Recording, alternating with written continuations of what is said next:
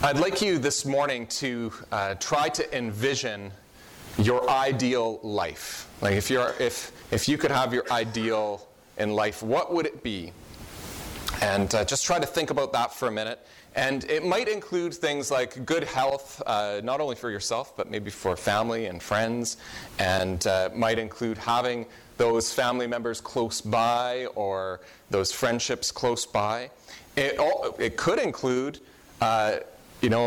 time to yourself and being away from those family and friends to just have some rest and not be bothered by anyone. That might be your ideal life. It could include lavish vacations. It could include being famous or lots of whatever it is that's your ideal life.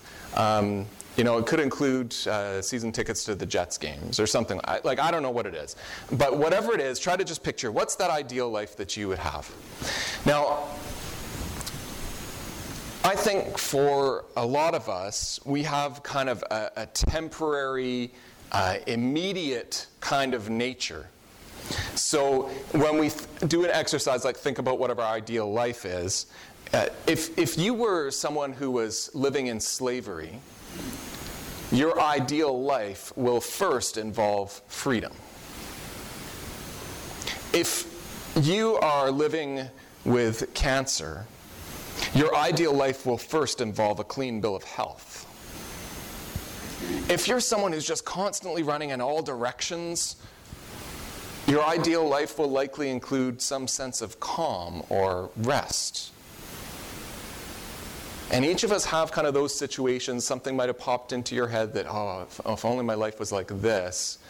And it's probably out of response to what your life is like, or maybe a negative thing that's in your life. But imagine if you got that ideal life, or you got those things, those temporary fixes. What then?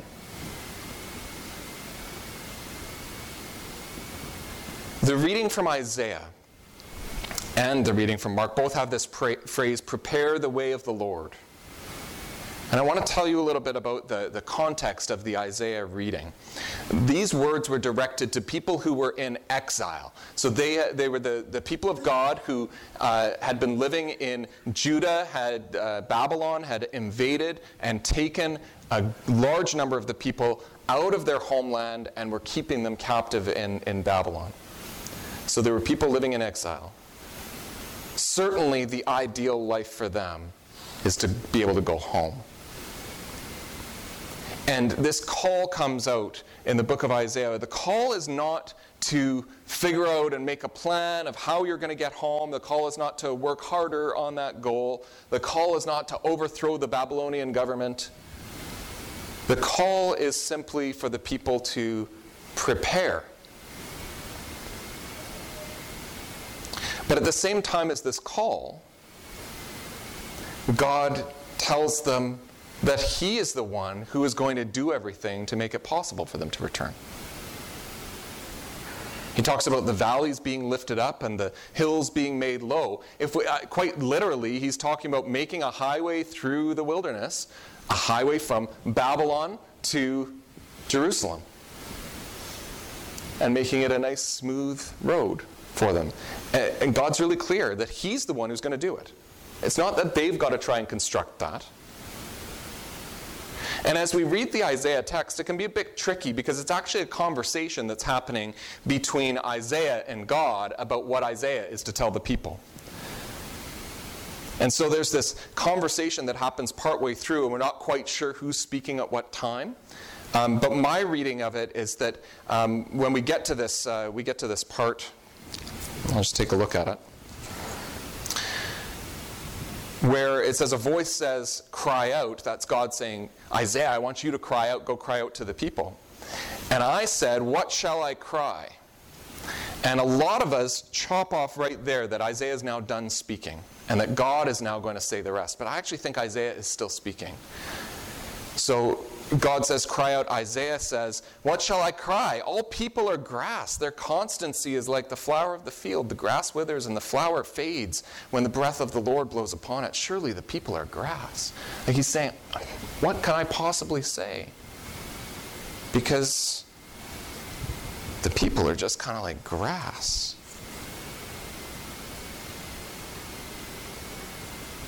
And I think he's talking about the immediate need, the exile that they're in.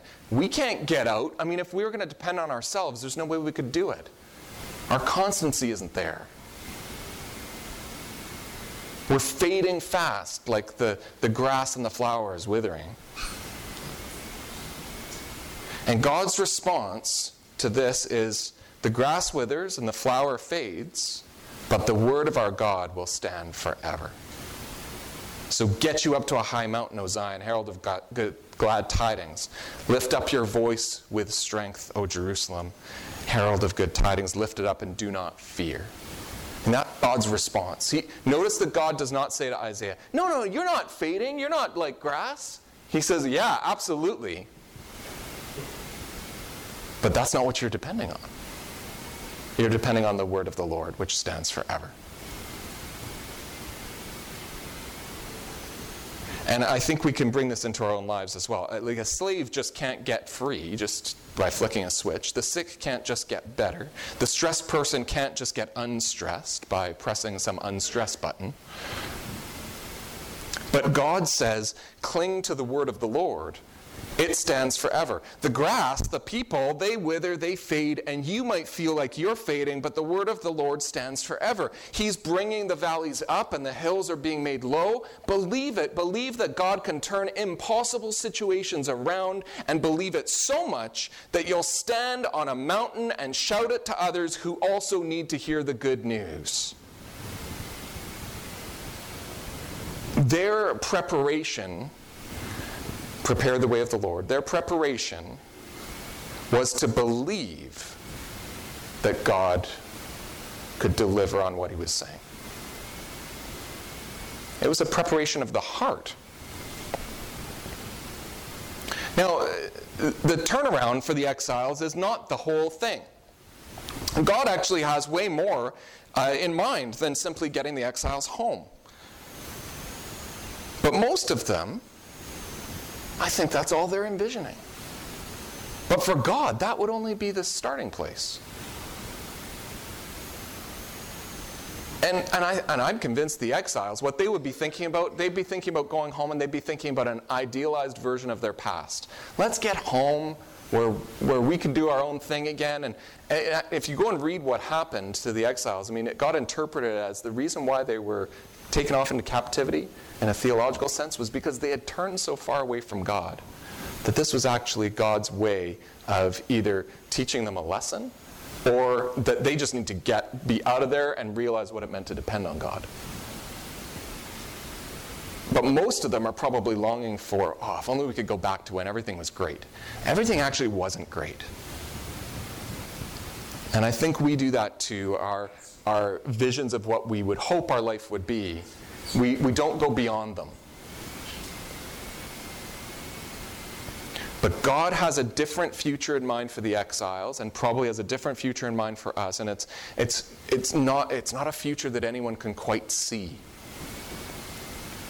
If we go into the Gospel of Mark, we find that it tells a story about John the Baptist who comes and he quotes Isaiah 40. Prepare the way of the Lord. And his message is Jesus is coming, so get ready. And his message is basically repentance for the forgiveness of sins. It says this is what he was preaching. So when he's talking about prepare the way of the Lord, he's also talking about a preparation of the heart. Repentance, and we sometimes get hung up on these kind of religious words. It's actually quite a simple concept. Repent just means to turn. It's not feeling bad. It's not any of those things. It just means to turn or to change.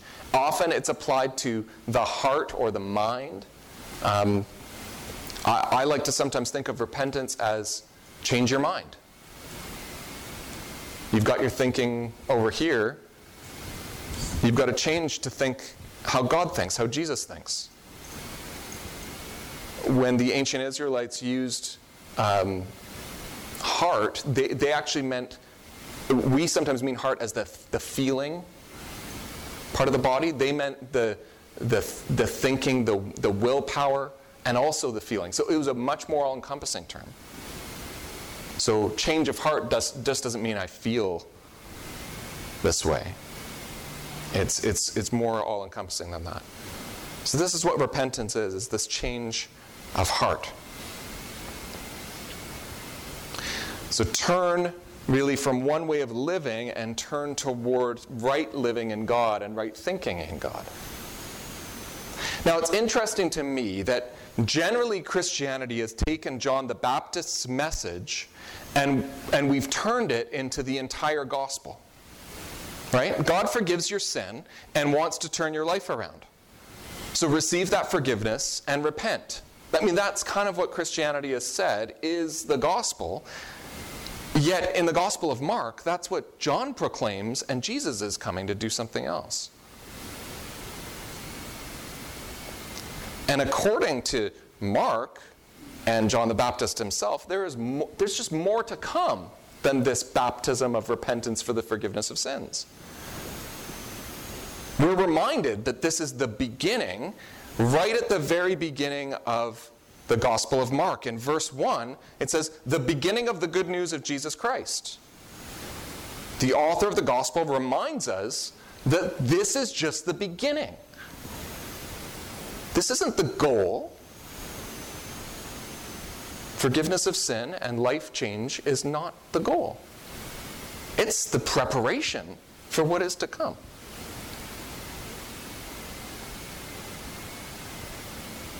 And John's message has that more embedded in it, because it's not simply repent, be baptized, and receive the forgiveness that's granted by God, as big as that is. It's also, there is one coming after me that is more powerful than I. I've baptized you with water, but he will baptize you with the Holy Spirit. And I think lots of people assume that this means that John's message and John's baptism is kind of temporary.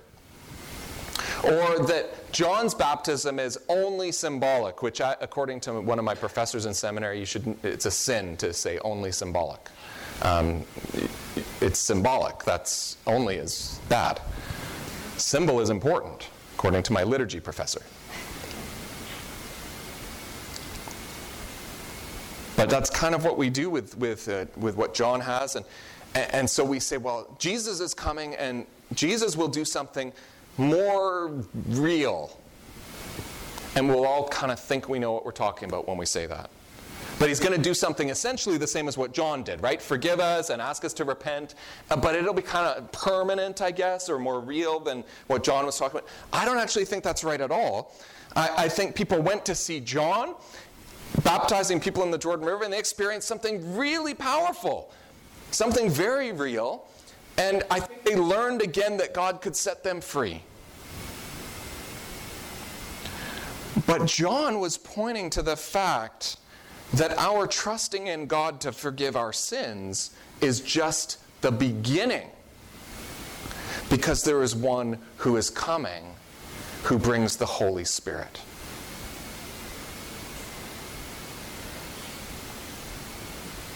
And that's something else entirely. But what is that? And what does that look like, that Jesus is going to baptize us with the Holy Spirit? I don't think any of them knew what that was either. Okay, when John was talking about this, I don't think they really knew what that was. Even though that's what they are asked to be preparing for. And I really don't think we really like this idea of we don't know what it means to have the Holy Spirit come and be baptized in the Holy Spirit. Because we have those pictures, even though I only just asked the question today, you already have the picture of, well, my life could be like this. And the problem is that with the unknown of the future and what God might do in the Holy Spirit, God couldn't really mess around with your ideal life. Being immersed in the Holy Spirit by Jesus might really interfere with your version of your life.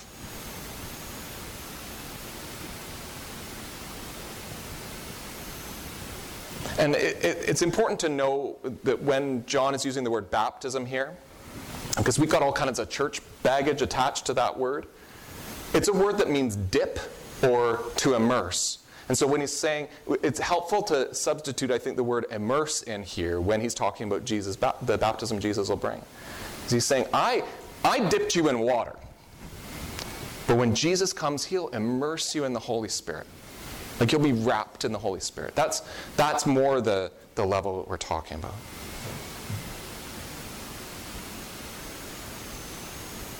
But I'm not sure we're prepared for that or really want it, because we've got this picture of what our life could be or ought to be, and we've got a problem because our ideal lives and our lives now are temporary. The grass withers and the flower fades, but God's word stands forever. Now this is right at the beginning of the gospel story, right at the beginning of the Gospel of Mark. And Jesus is actually about to do a whole bunch of things. So he shows up and Jesus himself gets baptized. And Jesus goes and he heals all kinds of people and teaches. And people start getting the beginning of their ideal lives, especially the disenfranchised and those who are in great need. Like, think about it. A leper gets healed. That's their ideal life. I don't have leprosy anymore. I mean, their life has just completely changed now. Jesus starts activating all these ideal lives, especially for the poor and the sick.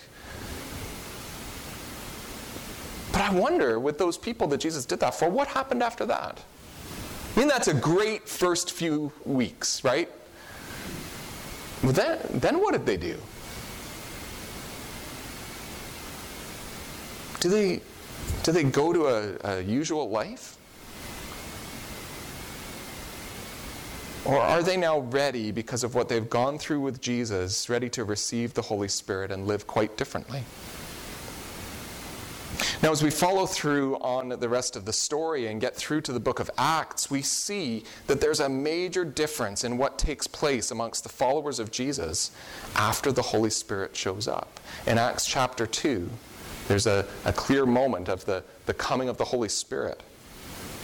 And essentially, the Jesus movement, when Jesus was there, was very small, this little group of people trying to be faithful. And at the end of his life, I mean, it was really small. There was just a few women and one male disciple at the cross. That could have been the end of it. Some witnessed the resurrection, and it grew, there was a couple more people. But after the Holy Spirit came, this whole thing just totally came alive. And it wasn't because those believers were these great people or anything like that. The Holy Spirit did something. All kinds of amazing things take place. And those first fishermen and tax collectors, they don't look back on their old careers. The Holy Spirit has taken over, and they're just in the middle of this great movement of God, and I'm sure they couldn't believe what was happening. But those first followers also had 3 years of preparation with a great teacher, with Jesus himself. They had focused preparation. And you can find these not just in the Bible, but you'll find this also in times in history in the last 2,000 years when there's been times of revival or growth in the church or reawakening within the church, a renewed understanding or a vibrancy that takes place. You'll find that all of them are preceded by a time of preparation and waiting for the Holy Spirit. Primarily, those have been times of prayer. And then the Holy Spirit does something dramatic. And it's not that the prayer or the preparation made the Holy Spirit do it. It's that the preparation put the people in a position to say yes to the Holy Spirit's activity among them. And I think this might make us uncomfortable, because the Holy Spirit has a way of interfering with our own plans. But really, I think the discomfort is just because we don't know what the Spirit will do. And we don't know what that will look like. The disciples had no clue that when Jesus called them, that they would be the apostles who would lead this movement of thousands of people that turned into millions and now billion.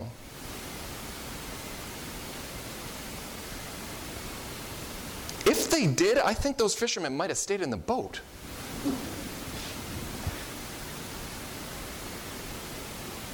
It's really good to trust God with our dreams, for our own individual lives and our plans. It's good to trust God with those things. It's good to trust God to deliver us when times are tough, to heal us, to set us free.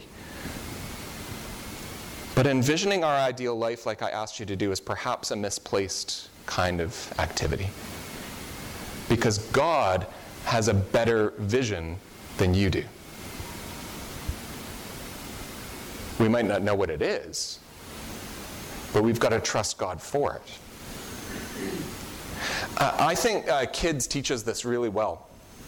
We were talking yesterday. Cheryl and I love to travel, and we were talking yesterday, and I asked Juliet, and this is, you hear there's no stupid questions, right? Well, parents ask stupid questions of their kids all the time. At least I do. This was a really stupid question, and I asked, Juliet, if you could go anywhere in the whole world, like where would you want to go? Nowhere. Ever. Okay. Well, she's 4.5. She's almost 5 years old. What does she know about the world? Like, what's she going to say? Like, what a stupid question. Oh, I'd really like to see the Leaning Tower of Pisa. She's not going to. She's been to Disney World, so she finally came around with some convincing. Oh, yeah, right, Disney World. Yeah, I'd like to go there again. That'd be good. But she doesn't know anything really about the world in which we live and the wonderful things you could see. And see, we're like that with God, right? We've got our pictures of, I'd really like my life to be this way, or if my life's bad, I have an idea of how it could be good, and if my life's good, I have an idea of how it could be better, and I don't think it matters what stage of life you're at. But we see the world the way we see the world, not the way God sees the world. If God asks me, hey, what's your ideal for the world? And then if he was able to show me what his ideal is, and what he could offer me, I mean, they're not even on the same playing field, are they?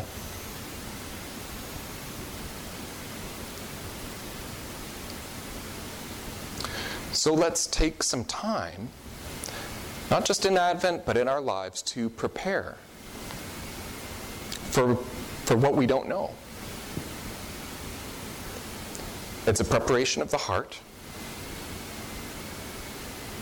and it involves prayer and focus and trust in Jesus, our Savior and Lord. Amen.